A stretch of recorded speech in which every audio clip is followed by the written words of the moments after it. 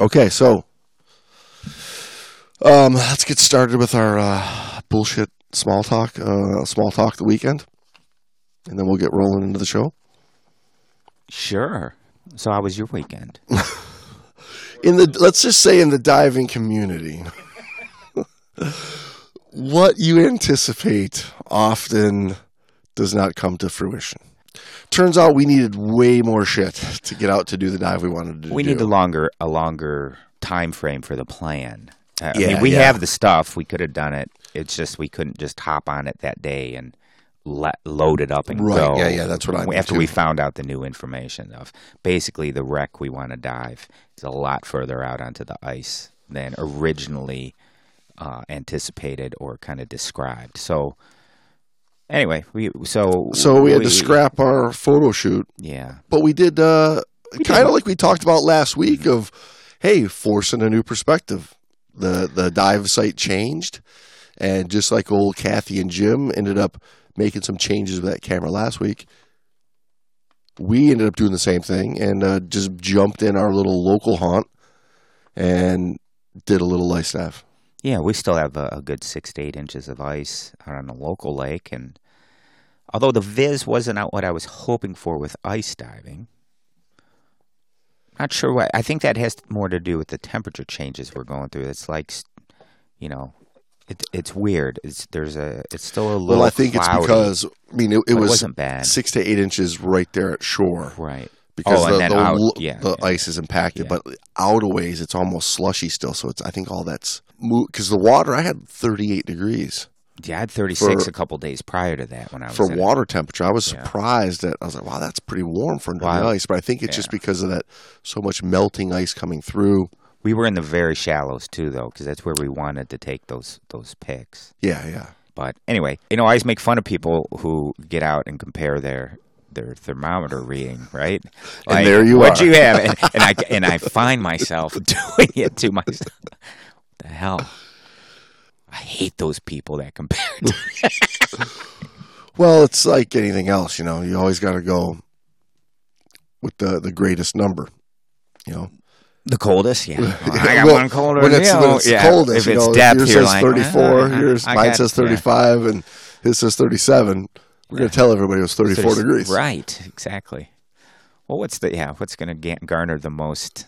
Ooh, right. Wow, that's cold. 37 is nothing. 34, that's cold. It's just like your buddies who you go on a real deep dive. You're down at 248. Your buddy's got to go dig a hole in the mud, get 251 or something ridiculous. Real nice. Yeah, people. They're so petty.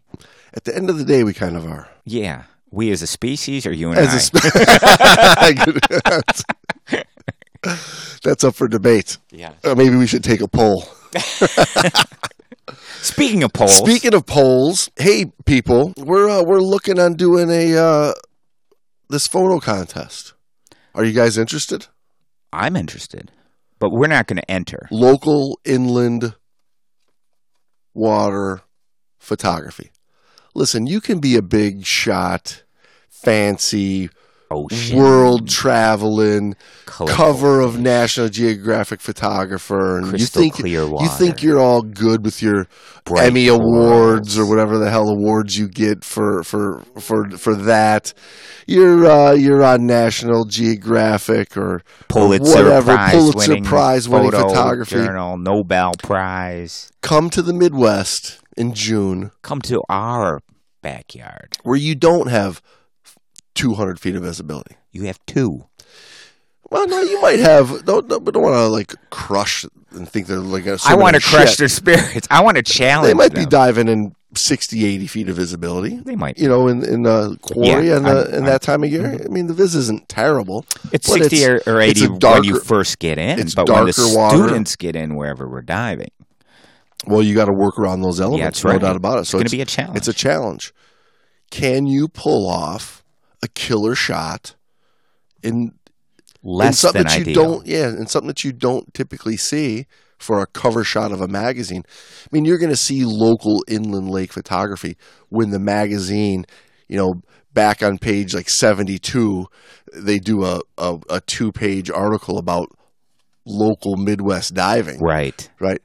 It's not the cover story. No. Can you get a cover story shot? I dare you. I double dog dare you. To go on TGDP's first I issue triple dog dare you. of TGDP Monthly. Yeah, triple dog dare? Oh, you triple dog daring me? He went right for the triple dog He dare. did. But I think it's a great idea.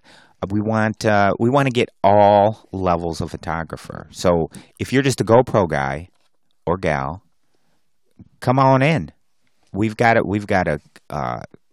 a level playing field for you. It's going to be great. Right. And if you just borrowed James Cameron's Red camera and you want to, come out, come on out. Fuck you. No. Yeah. But so right now we're gauging interest. Would you Yes. be interested in one participating? Probably because you're already a local diver, so it's pretty easy to come out. But are you willing to travel to do this? We're thinking somewhere right here in the Midwest, but we haven't fully committed to a location yet. So, And sometime in June-ish. yeah. Maybe. Yeah, early maybe- June, maybe early July, mid-June. yeah. So send us a message. Brando's going to put up a little poll on our website and maybe on our Facebook Yeah. to gauge some interest. Where are you from? Where would you like to have it done? Would you be willing to come join us? Yeah, and it'll be a photo contest, get together, go diving, a dinner, Yeah, a little dinner get and social if we've got enough event. interest, we'll make a little some kind of a little awards to it, maybe. Yeah, we're going to stay overnight wherever we go and whatever we Yeah, do. so So it'll we'll be, have breakfast next morning. And Good time with us that evening, and a couple dives along the way. it'll be great. Loving it. And pictures. I really look forward to seeing all the cool pictures. A style of because, pictures that you're not used to seeing. Yeah, exactly. Just to, I don't know, kind of prove a point. We do have photographic opportunities here. We definitely in do. the freshwater, Yeah. and especially the Great Lakes. It would be cool to do a little contest on a charter on a couple of shipwrecks. Maybe that's something we do in August, or There you go. I don't know. We Yeah, get a freshwater charter. shipwreck. Weekend. Let's see how this first Yeah. one goes, and we'll go from there. All good ideas.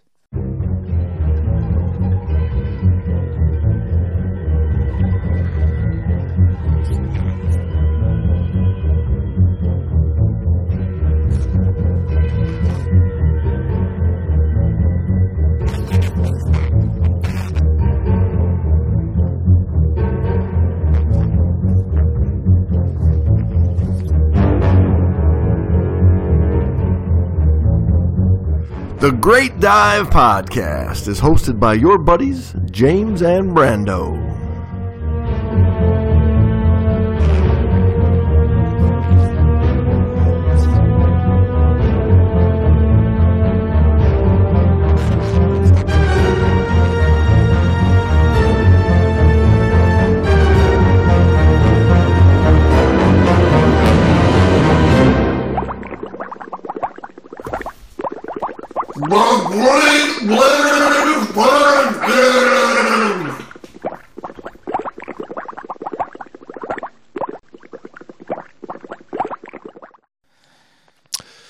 Hey everybody, welcome back to your favorite scuba diving weekly podcast, The Great Dive Podcast, with your great host Brando Don't and this go that far. new photographer host Jamesy. Jamesy's dabbling back in the old Little photography. I'm dabbling with Keeps dabbling. I'm fumbling with the f-stop, so to say. Fumbling with the f-stops. Assessing the aperture. I'm getting sultry with the shutter speed. Sultry. I was waiting for the shutter speed one. Nice. Trying to get Sensual. intricate with these ISOs. Yeah. You're fucking with the focus. Exactly. That's mostly what I did, actually. So yeah, we had a couple of good shots, fun shots that we pulled off out of just a impromptu ice dive. Right. You know, kind of just breaking through the shoreline and getting into our local little lake. Get some shots under the ice, because say what you will, no matter where you're at, when you've got that ice above the diver, it creates a cool shot that you're not usually getting. Yes. Those shots aren't as easy as you might like to think. Number one, you can't have split fins. Well, absolutely not. You're in 3 feet of water. Yeah. You have, like, your diving skills have to be perfect. Because you can't be kicking up shit. No, not in 3 feet. And it's so easy in 3 feet of water. Because that water right there is such fine silt. Oh, my God. That, I mean, it goes from 30 feet of viz to black ink. You couldn't find the line. Nothing. You couldn't. It's bad news. Anyway, so you skills, need that. Yep, so you need to be able to stay still in that area where we've got because what we were doing is we were setting up some lights on the bottom, because we had a no strobe camera, no flash camera. So we're using some external lighting. Yeah, I didn't hook up one to my 5D either. So yeah. So it takes some skill on the diver part to maneuver themselves. Yeah, where they around.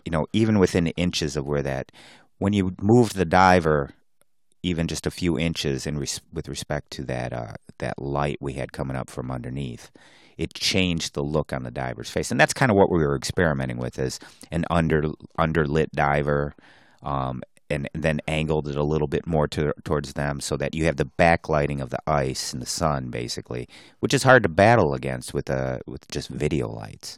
We were testing out a new brand of video light and that kind of thing, but using those video lights as kind of fill for the face and the detail on the color, part, that's in front of the backlit sun area. Anyway, I thought it turned out pretty good, and we got a few shots that were nice. Yeah, they were cool. Yeah.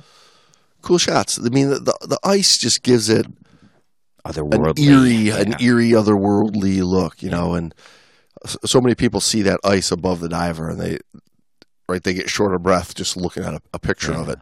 And looking at it from deeper, I'm like looking right now. We're down in my basement looking at a couple of pictures that I have hanging of ice diving, looking up. It looks like a moonscape kind of thing, doesn't it? Yeah, it has a definite, like, extraterrestrial, otherworldly feel. And there's some great ice diving photographers out there. There's a couple guys out of, like, Toronto area that go up to Tobe quite a bit and take some really cool pictures. Yeah, I can't beautiful remember shots. their names to get it out there. But, yeah, they take some gorgeous shots. They got the icebergs and whatnot right offshore, Yeah. That's that's...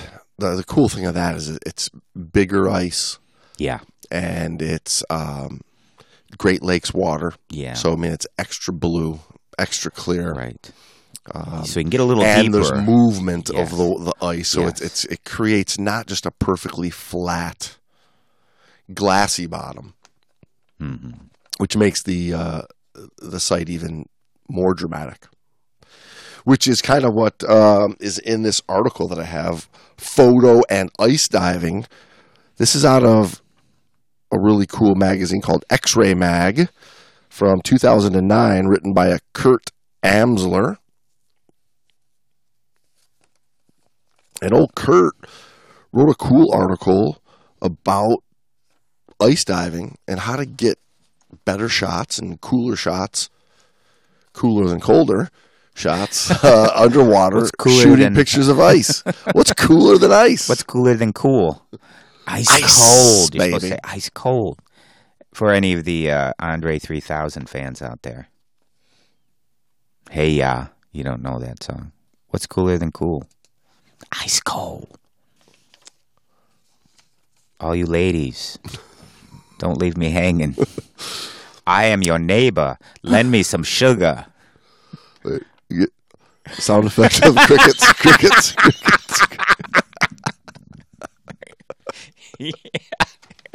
Again, my rap career really never took off.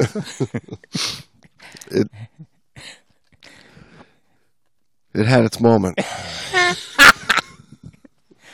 Yeah. All right, so ice diving is always something out of the ordinary. The atmosphere, colors, flora, and fauna, it definitely pays off to endure the icy temperatures for a while. However, there are a few things you need to be aware of. If you are not afraid of the cold water and you can overcome the anxiety of diving under ice, you will enjoy photographing the sometimes bizarre formations under the ice. True. Hashtag true facts. And it's definitely something that you're probably not in the water for an hour or so. No. Right? You're probably not making a couple hour-long dives. Now, we were lucky enough to have a very unusual February warm-up. So on the surface was really, really comfortable. Yeah, almost 50 degrees. Yeah, which is unusual to be able to do an ice dive with a surface temperature of 50 degrees. But those are the days you got to take advantage of. Yeah, for sure. That's why it's kind of impromptu. Hey, typically, like sunny. Often the case is you're cold and uncomfortable topside before you've ever even gotten in the water, and that makes being under the ice so much more difficult. Yeah. But even still, being warm and not even being slightly chilled getting into the water, after about 25 minutes, I personally could feel the loss of dexterity in my fingers and starting to get that the teeth. Cold and the teeth of the monster called hypothermia. Right. Setting Starting in on your to bite. hands. Yes. Not fully, gnawing. Not just not gnawing at your biting finger. hard, Yeah. but just kind of playing. Yes. Playing like Jaws, not like fully ripping the leg off the body. Like, No, just it's just like, do I want to sever this leg? Taking a taste. Right. But it kind of like grabbing you with its mouth and then just tossing you out of the water 30 feet or something, and then you slam back in, and you're alive. Right. You're in pain, though. And then you think just kill me. It's not that here. It's not that bad. So you go to set up one more picture, and then by the time you try to trigger the shutter, it's already gone. You've been bit. Well, that cold really plays. Yeah, it wreaks havoc on you. You know, when you've got to do bolt snaps, when you've got to adjust a camera, like with my camera. Well, obviously, you have a real camera. I have a real camera. I operate in a manual, and I have to adjust the aperture and the shutter speed and the ISO. And all of those are little tiny buttons with my Giganto. Big old dry gloves. Yeah. And then when your hands are cold in them, it makes it even that much more difficult. You can't even feel if you're pressing the button. Because you're trying to spin that dial for the shutter, whatever. For the f-stop, and you're like rolling your whole arm from your wrist to your forearm, trying to slide because you can't use your fingers anymore, right? Yeah, those things that plays a role in it. That's definitely something to think about. Yeah. So if you're going to do dives under the ice, you have to realize once again that you're working with a very strict limitation. Like back the last episode we were talking about, you got a limitation of 36 pictures. Right. You're going to take because you're going to be out of film. In this situation, you've got a limit of about 20 to 30 minutes time-wise, because after that, you're uncomfortable. You're really not a safe diver to yourself or a buddy. Like when your hand's so frozen that you can't even manipulate a bolt snap or a clip or the camera controls anymore, how well are you going to be if an air share occurred and donating gas? And so you got to think of those things, right? Yeah, hypothermia is real. It's real, people. And those beginning stages really kind of are painful, and it's there for a reason to let you know, hey, it's time to get out. Now, the good thing about ice diving is because you have to get back to that hole, you're probably not going too far from it. Most ice diving doesn't occur where you get in and you swim hundreds and hundreds of feet and going somewhere off a shore like you would if you were doing a shore dive. If you were going to go somewhere hundreds and hundreds of feet from shore, you would go on the surface hundreds of feet, cut the hole there, and you'd go down right at that spot, right? So it's a little bit different. So most of the diving is done near that hole, because that's also going to bring in a lot of new light and create a good dramatic photo backdrop as well. Yeah, it does add an interesting, that triangular ray of light, beaming through that hole. Also, most recreational ice divers are going to be tethered. So you're not going to be very far from the hole, A, but B, you're not going to be too deep either. So like the depth, the bottom time with relationship to depth, you're not going to be limited by that. Right. Like you say, James, you're cold. It's going to be 30 minutes to an hour if you're going to really tough it out. If you really, if the cold doesn't affect you that much. Or you have heated undergarments, that helps a lot. I mean, there is technology out there that is helping it a little bit, but it's still even with cold. Even with the best, it's still cold after so long. And then, but you mentioned depth. That's one thing that a lot of people misunderstand is there's not much point of going deep. You won't see the ice on an ice dive, right? Right. So that's what's cool is those shallow sites that in the summertime from wave activity and movement, and they get so stirred up and beat up and mucky and silty, it creates a spot that you can do a pretty cool little dive. Yeah. And you've got that extra added effect under the ice that you would never get in the spring or the fall. Yeah, it's definitely it's one of those opportunities you got to take advantage of, and in order to do so, you got to get trained. But yeah, it has its pros and cons, its benefits, and the best images captured under the ice are usually done near the entry and exit hole because you find the best light conditions here. Another advantage is safety, as diving under the ice is more risky than diving in the open water, even though you seldom dive very deeply under the ice, but mostly keep directly under the ice. It is recommended that you take a special ice diving course before you go. In addition, you need to have equipment that is prepared for low temperatures.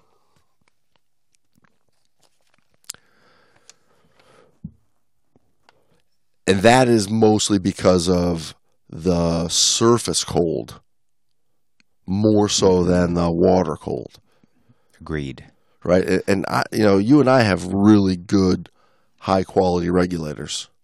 But when it's 15 degrees out, they freezing. And you bump your second stage and hit that purge, it's done. I mean, even the best cold water ice diving regulators, you have to be careful of the ability to freeze up when you're on the surface. When you get everything submerged underwater, it's usually pretty good. You're pretty golden if you can get it to that point. But on the surface, you got to be careful. I'm just reminded of that a couple years ago when we did that wreck out of Charlevoix, Traverse City area, and we were staying in a hotel, so I was not bringing my equipment, my tanks and regs, which were all set up and locked and loaded. Up to the third floor? I did not bring them in, no. I left them in my car overnight, and of course it was, 0 or below Fahrenheit. Yeah, it was cold. That was cold. European people. Anyway, it was cold, and then we had to trek out to the next morning. We had to trek out to the site and set up, and of course everything froze, and seemed okay till you get into the water, and then it just was enough to set it off. So I basically had to take my stuff off and use that water to thaw it out. Yeah. Anyway. Those are things, just like you say. It was the topside conditions that froze it, not the. We actually used the water to warm everything back up. To warm it back up to dive it. The most spectacular images are often taken with rocky ice formations. These ice conditions arise when water is partly frozen and the wind starts to shift the ice, so it piles up on each other. The temperature then drops low enough so that the ice forms fantastic structures. Combine this with sunlight, and you have some fantastic scenery for your photographs. Just make sure that, as with normal flat ice, the snow doesn't cover the area where you want to photograph. as this will greatly diminish the sunlight, which is where if you're seeing someone doing an ice diving class, a typical ice class, they'll have a bit of a grid shoveled on the surface. Yeah. Like of arrows pointing back. To the hole. Right, because that sunlight shines through the almost opaqueness of the snow-covered areas and really lights up that way back home, or pointing to where the hole is. Yeah. Yeah. But creates a nice, real dramatic effect of that light shimmering through the ice.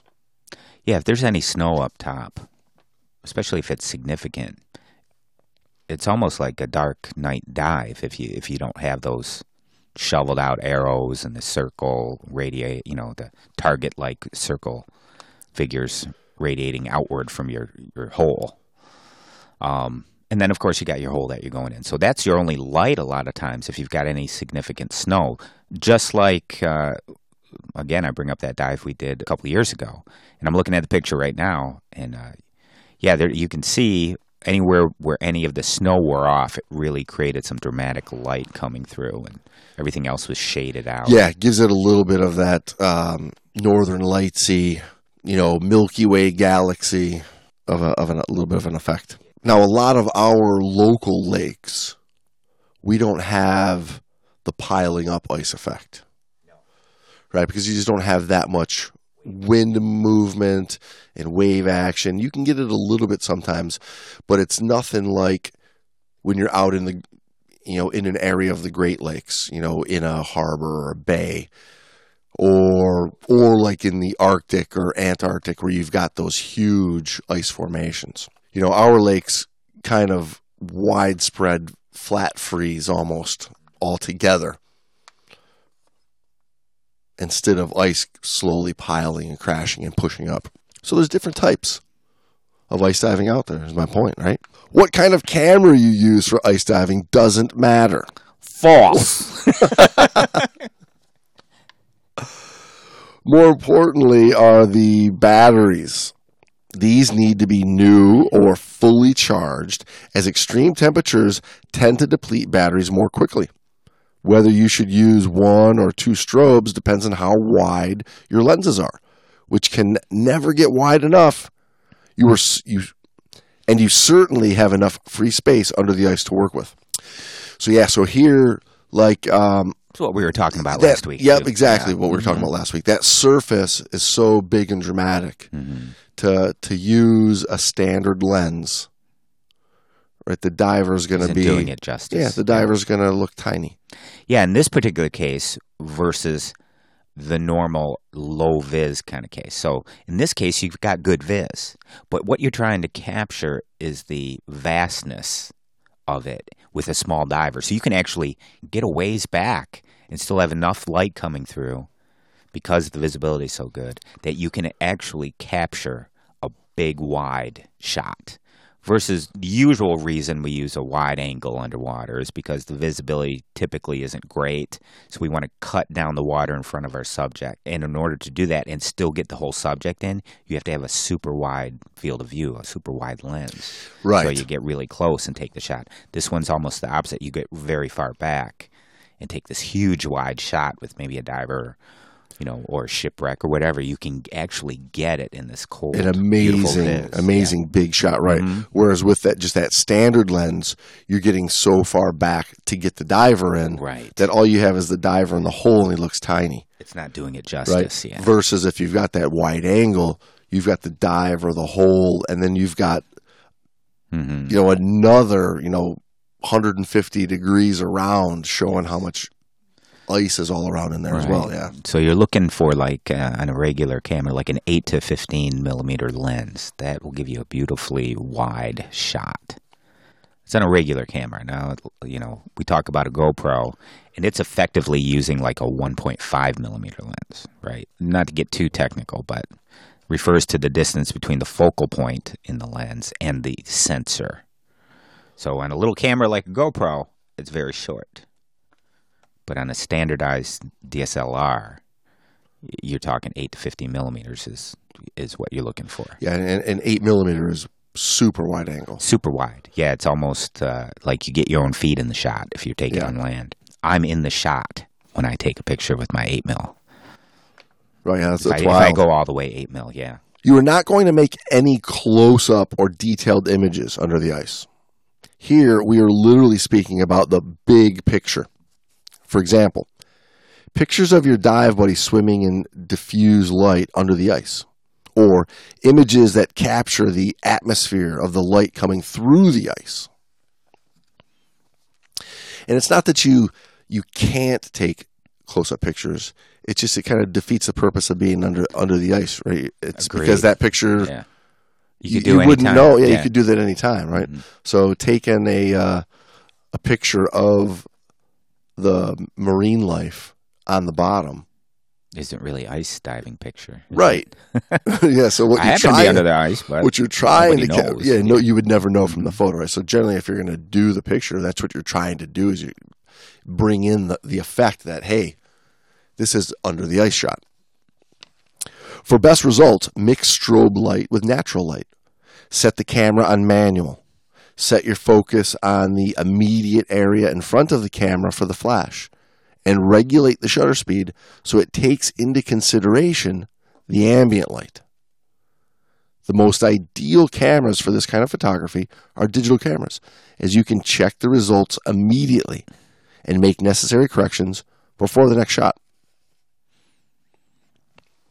So this was 2009, right? 2009. Yeah, so I don't know. Digital was pretty predominant still then. I mean, Oh, I yeah. guess there were a few hanger-oners, and there's still some purists that use film.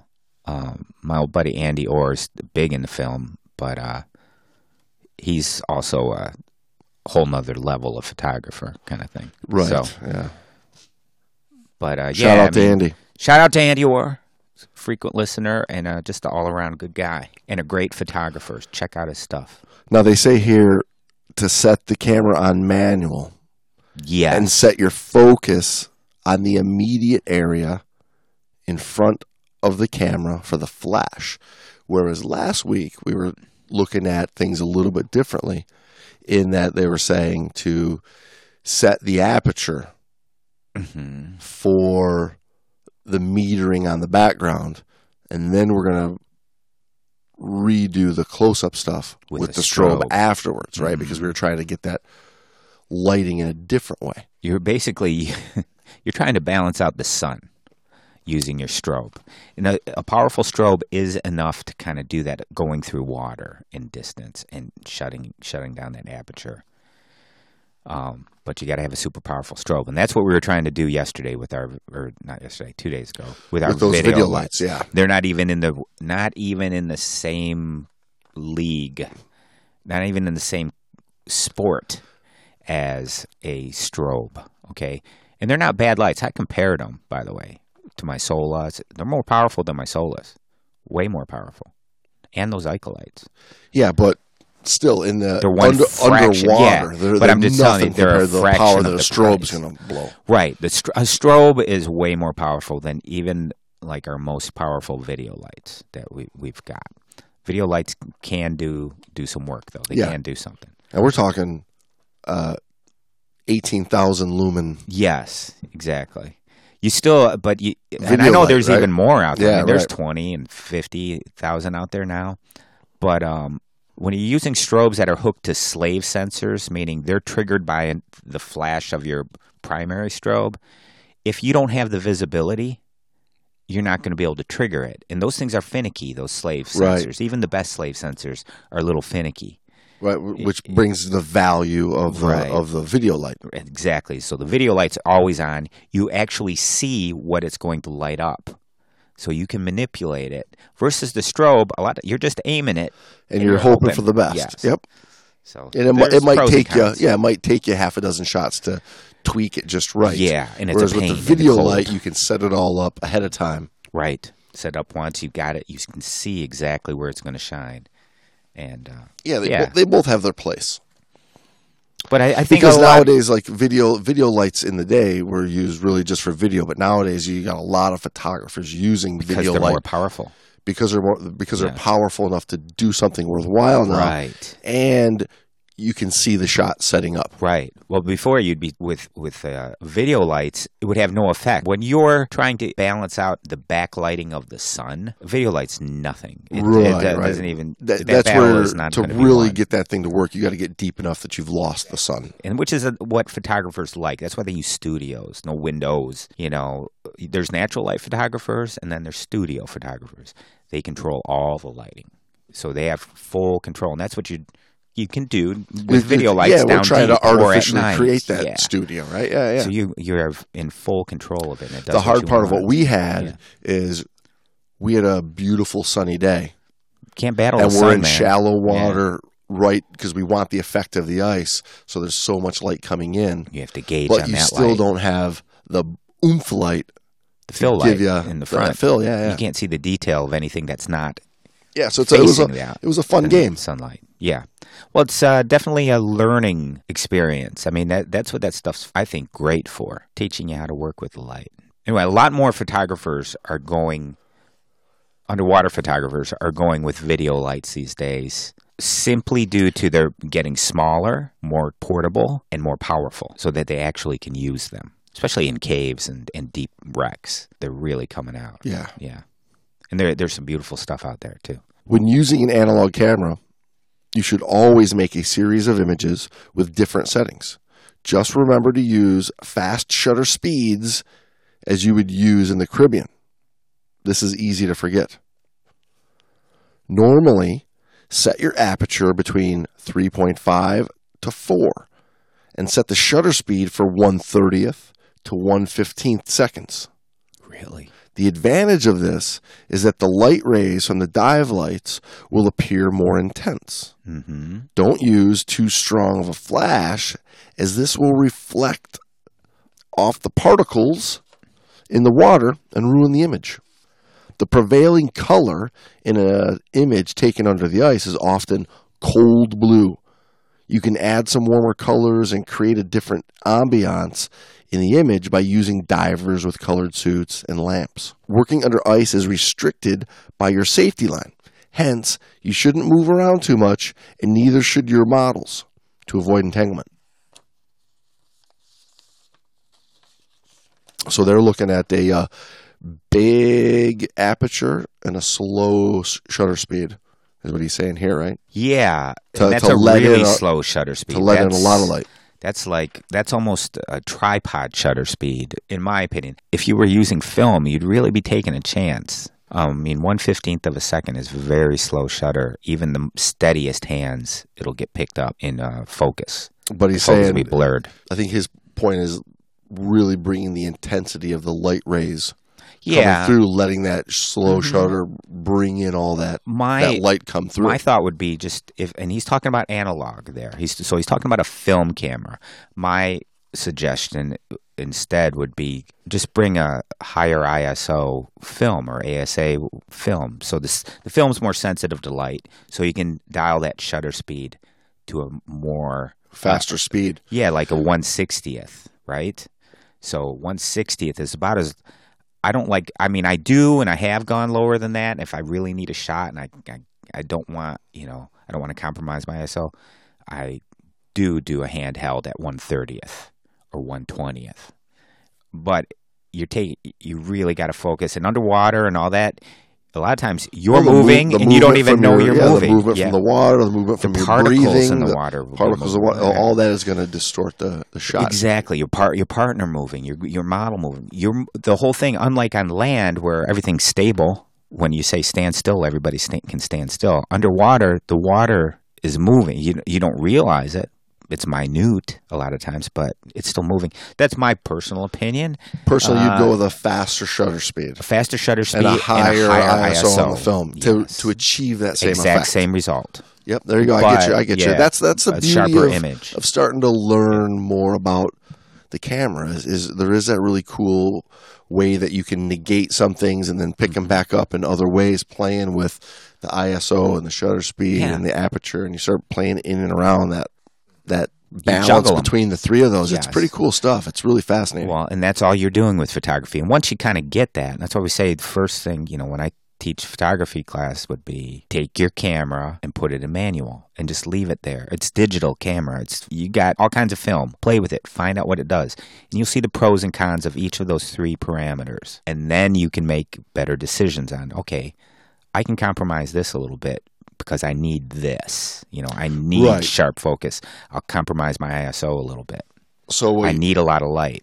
So I got to keep that aperture up. So a lot of people, when they go to putting the camera in manual, they really don't even know a starting point. And this is one of the things where I was asking you about before the dive of, hey, I'm looking at ISO. I've got settings from A to Z. I got shutter speed. I got settings from A to Z. I've got the aperture settings from A to Z. Where do I even go? So what you're saying is, goes to your mission. Yeah, so what is your primary get mission? It in there, and then what you were just saying is the beauty of the digitals, you've got that screen right there. So as soon as you snap the picture, you can say, I want to change. The other beauty of digital is we can adjust the film sensitivity. In other words, the ISO. With film, you have to pick your film speed, your ASA or ISO, before you even get in the water. Yeah. Right, so you load that roll on, and it's sitting there. It's got to stay there. So you'd say you take a 400 speed. Now, is that what you had the camera set to over the weekend? I have the camera set at like 250, I think, or 200. But the digital gives us a lot more leeway. And the beauty of it is I can change it underwater if I have to. I do like to go in with what I think are my guesstimates, 300 or whatever, depending on conditions. It was really bright that day, so I went down to like 250. It was a regular gray day, I'd have been at 400. I want my shutter speed at between 80. I like a little bit faster shutter speed.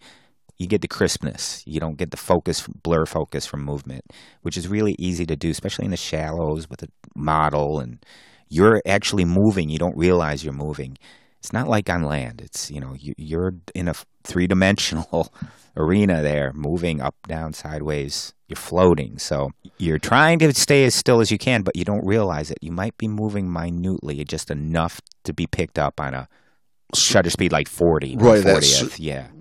It's going to be very evident in the slow shutter speed. Exactly. And then, of course, your aperture, which is, I almost always shoot with my aperture wide open because I want as much light as I can get in there. It's digital. Digital works on light. It craves light. That's how you get your image. Yeah, and then when you snap that shutter, you got that instant response there on the screen.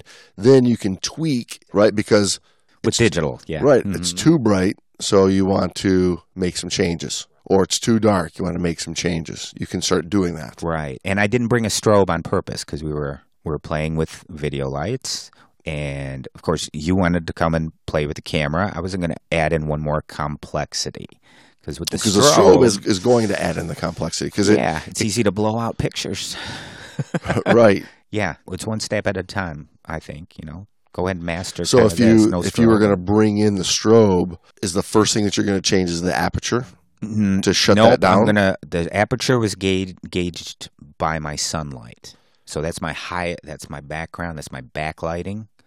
I can't dial that sunlight down. I can dial my aperture to where I want it. So I kind of had my aperture where I wanted it. And instead of cutting the aperture, my lens only goes down to a 4, which is still okay. But I dialed my ISO down a little bit and kept my shutter speed up around 80 or 100 or wherever it was. But if I had a strobe, I might change things in the sense of, put the strobe on very lightly if you were close up and make sure it's pointing way out. So you're just getting some of the edges of the flash crossing across you, the subject. And my lighting is still being gauged by my backlight, the most powerful light, which is my sunlight. So I'm still kind of gauging on that. I'm not going to change a whole lot of things with it. I'm just going to make sure that the lighting hitting you isn't overpowering those settings. So if I got to tweak them a little bit, just so it doesn't overpower you up close. And that's why you put if you have the ability, you set your strobes down to a very low setting, and it's just giving you enough light to fill you in. Yeah, you can really see how trying to take one picture and get it the way you want it could easily take 5-10 minutes of absorbing your brain into it. And then you feel bad for the models because you're like, just stay there for a second. I gotta adjust, and then you're trying to adjust with your fat fingers. And right, that's the communication that is so important between two people underwater. Because it's not like being, in the park, trying to take a picture next to the pond where you really have all day long if you wanted. Right here, underwater, you're limited on gas. Here, underwater, under the ice, you're limited on cold. Yeah. So you got a lot of these things coming in at you. Yeah, cool and again, we go back to the model has to stay still. If your diver can't do that in the 3 feet of water, 3 to 5 feet of water we're taking photos in, they will destroy the viz. Then you got to move. Right. And even then, you got to move to a place where that sediment isn't going to float in front of you. But then if you're there because of the environment, because you have a cool rocky structure or you have that particular ice formation that you're trying to make use of, now you've blown it all out. So a good model's key, good diver's key, and you as the photographer, you can't stir it up either. Right. You can't be like, okay, my model's great, but I'm just going to kneel down here on the bottom. You can't do that here. Well, you can for maybe 2 or 3 clicks. Maybe. But after all that sediment starts pushing its way forward at you, that shot's done. It's done. The freezing temperatures are also an important factor. Avoid prolonged stays out of the water in below zero temperatures. Preparing the camera and briefings should be done indoors. Plan the dive well within safe limits and dive the plan. If you're getting cold underwater, get out immediately. An underwater photographer shivering is of no use. And that's where you've got shutter that limit. Speed has to be way up. 200. Right. But just like anything, you and I make mention to it a lot. A lot of people get in the water to do whatever it is, photography, sightseeing, and they put fish identification. Yeah, they put their personal goal for that dive in front of the fact that they're underwater in a harsh physical environment that eventually they have to get out of. So you have to plan the exit. Right. And start with the whole dive knowing that, right? Because if you're on a dive that, let's say this wasn't ice, but it was really cold and you're in 100 feet of water, you can't wait till you get cold and then go, let's get out, because you still have that whole ascent and exit time, right? Yeah, right. Diving is always first, and then everything else is secondary. When you go on an airplane, the pilot's flying first. He's taking you sightseeing. Sightseeing is secondary. I'm flying first. Right. Him eating his dinner is secondary. All the other stuff in his life is secondary. The first mission is flying. Getting that plane back on the ground. Exactly. Not in a fiery... Exactly. Not in a fiery ball back on the ground, on its wheels and back to the gate. The same thing with diving. Your whole mission is to go underwater and come back. That's primary. And then take pictures if you can. Underwater ice photography can only be successful if it is done safely and well organized. This type of diving offers the underwater photographer a completely different environment and new subject matter, which you can never find in tropical waters. You will not find ice in tropical waters. You are not going to. I have not. Although seen it. Let's see. You're at the bar. I'm looking forward. If you're diving near one of those bars that are like jutting over the water, and somebody threw their cocktail overboard, you might find ice for a few minutes. I'll tell you, it's a few minutes. I'm looking forward to that type of ice diving after as cold as I got. Ice diving I'm going to do. Somebody dumped the ice bucket in the... The interesting perspective of all him saying that all the planning needs to be done ahead of time. And there's so much value to planning that dive beforehand, the types of shots that you want to take, how you want to get them done.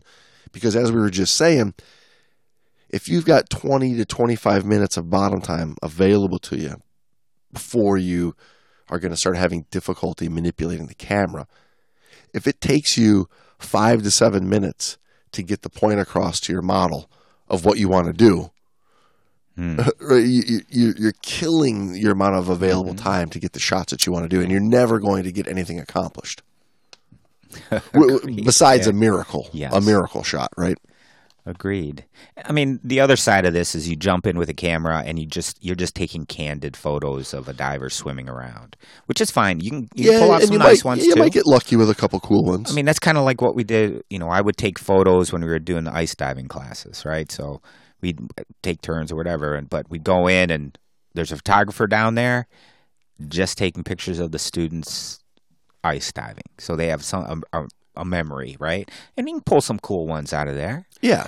But they're not posing. Totally different from setting up a shot. Right. And they're near the surface in 20 to 30 feet of water, and they're just staying near the ice surface. So they can't stir it up.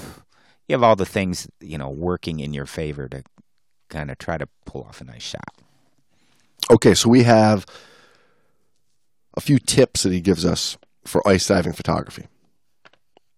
Number 1, to get good images under the ice conditions. Number 1, to get good images under the ice, conditions play a vital role. Avoid ice covered with snow and opt for good sunlight to get well-lit images. Yeah, a lot of times you just don't have that choice, right? Correct. You're not like, well, we got this ice here with snow and this ice, and you're in the same place. You're like, no, we just Yeah. It's really hard, like in an inland lake that's flat with 2 feet of snow on it over the whole entire lake.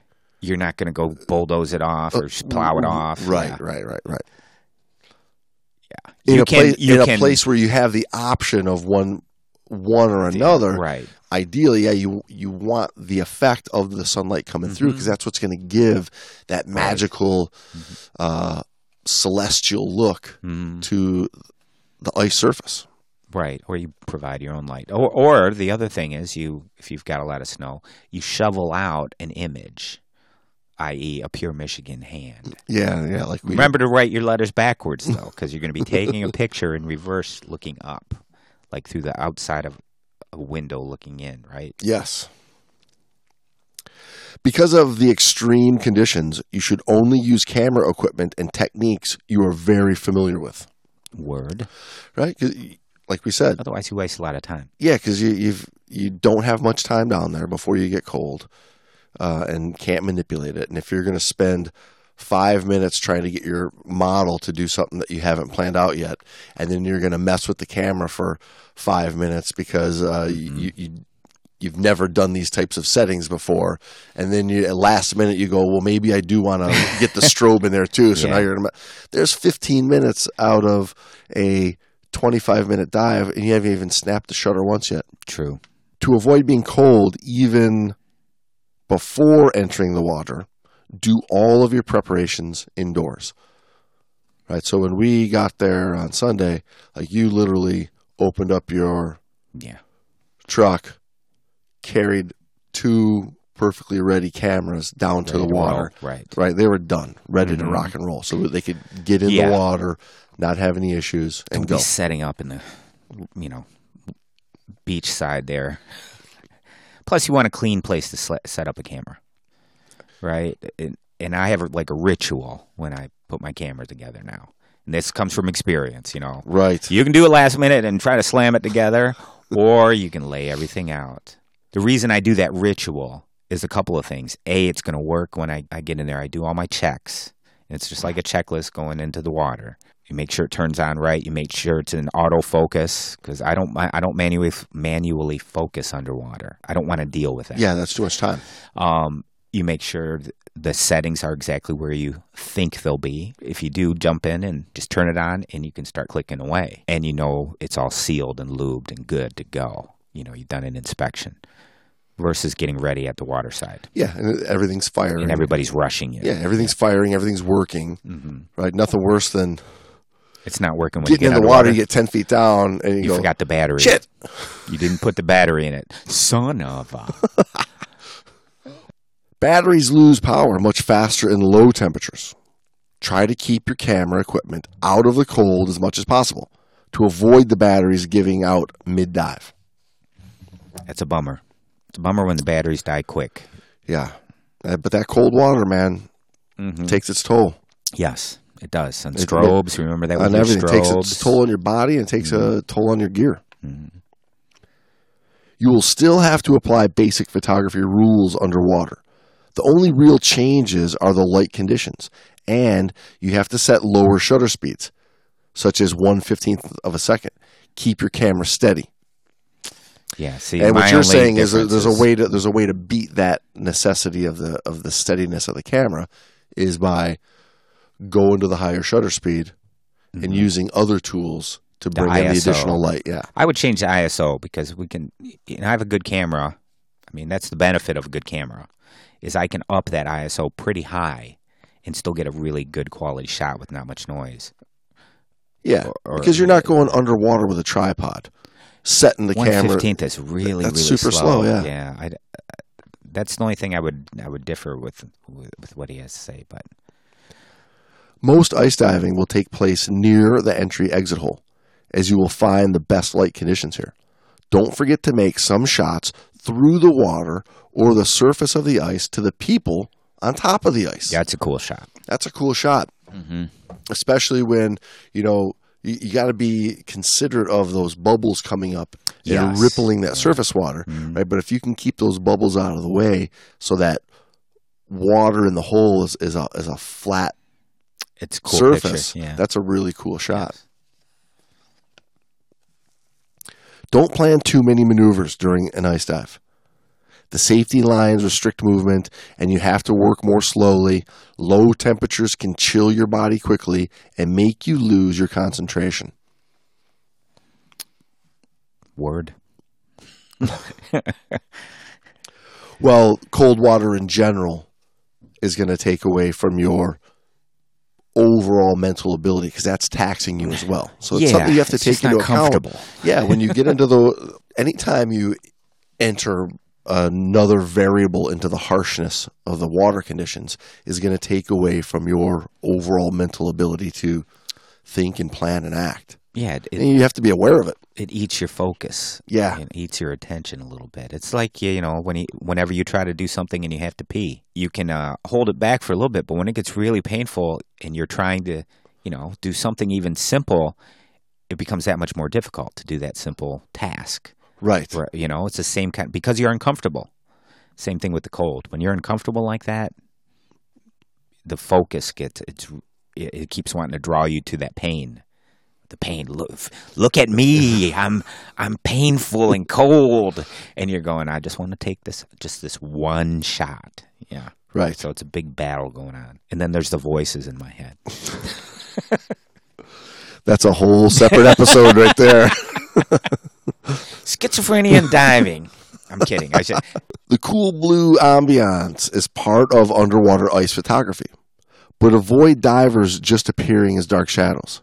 It's always good to have models with bright colored dive suits. Don't underexpose the images. So in order to get that, because when you're shooting that ice and you probably have all that light coming through, if you don't have light externally hitting that subject, they're going to be very silhouetted. They're just going to be, you're not going to have any detail in them. You're not going to have the color. That's why you need to bring artificial lighting that can battle that background lighting, that can, be close to the same. The only thing you have working in your favor is usually the subject's a lot closer than that background lighting. So you don't need nearly the power of the sun, but you need something powerful enough to bring out the detail in your subject in the foreground. That's absolutely. Like even in the Caribbean, like shooting upward at a diver above you with a big, beautiful sun like behind them, which would create a silhouette. But if you still want to get the light of their face and their gear, right, you need that light to come back and balance that out. Yeah. So think of the divers, if you're 30 feet down and the diver's 20 feet above you and 10 feet to the surface kind of thing, your strobe is not going to hit 20 feet away. Right. It just isn't. There's not a powerful enough strobe for that. Your strobe's effectively good underwater for like 6.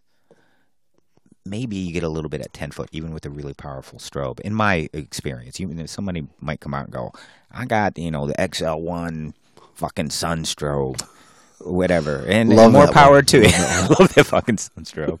But for most strobes, you're only good for 4 to 8 feet, maybe, 6 to 10, that kind of thing.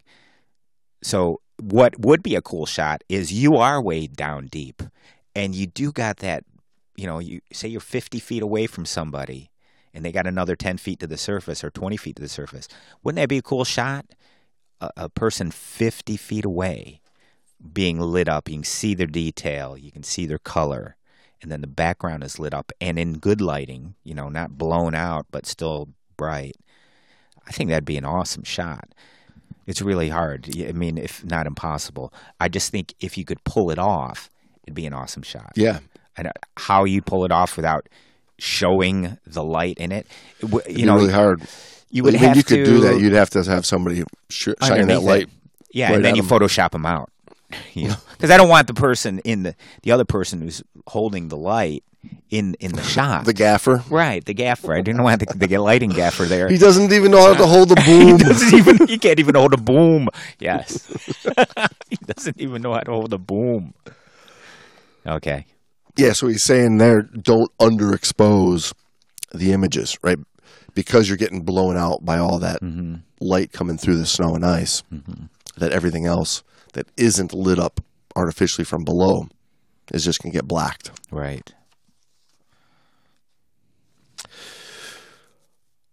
Ice diving can be dangerous.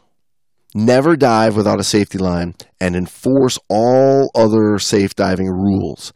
This way, you will be able to concentrate on the imaging and surface with good shots. If you're worried about everybody getting lost, it's going to be pretty hard to sit there and focus on taking pictures. Yeah, you have to have good safety rules. You have to have people in the water with you that are trained and competent divers themselves first and foremost. And then we're going to go take some photos. Right. Yeah, because primarily you're diving. Secondarily, you're taking some photos. Hopefully, you're not searching for a lost diver. Right. Right at the end when you realize you're cold and you're frozen and you want to get out of the water, and then you go, "Where's we lost one." Jose? Fucking Jose. Jose's used to diving in Cozumel. he didn't understand ice diving in as search of the warm water. It's way over there. Right. That's not good. Right. So you have to be trained in that environment if you're going to go, because that is not training. It's not a regular environment. And you might want to get training and get some experience and then bring your camera. As with most diving, definitely, right? Yeah. Most diving, just concentrate on the diving for a while till it becomes second nature. Yeah, get good to the protocol. Yeah, get good with all those environmental protocols that make you a good diver in that environment. Then add the camera. Word up, yo. Well, hey, Kurt Amsler. That was a cool little story out of X-Ray magazine from 2009. Photo and ice diving in their photo and videography section. There's some cool pictures in there along the way, some really cool ice diving shots. I think you can find this online, Googling it. Hit out the old Google. And to all of you photographers out there, professionals and amateurs, let us know what you think about our little photo contest that we're talking about doing. Are you interested in joining us? I am. I'm going to be there.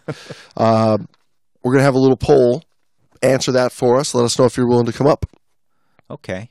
Anything else? As a photographer, if you're looking to get better at taking pictures underwater, and especially if you're just getting into it, take your digital camera and use it topside and learn how those buttons work, those dials work. Learn what those parameters do.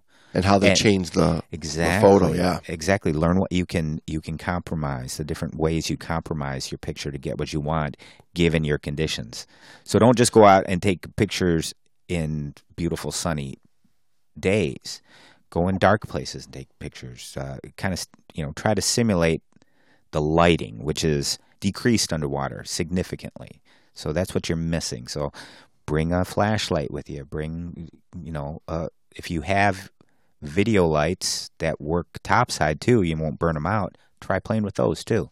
Anyway, the whole idea is become super familiar with your camera and work the pictures, process them, and see how they're coming out.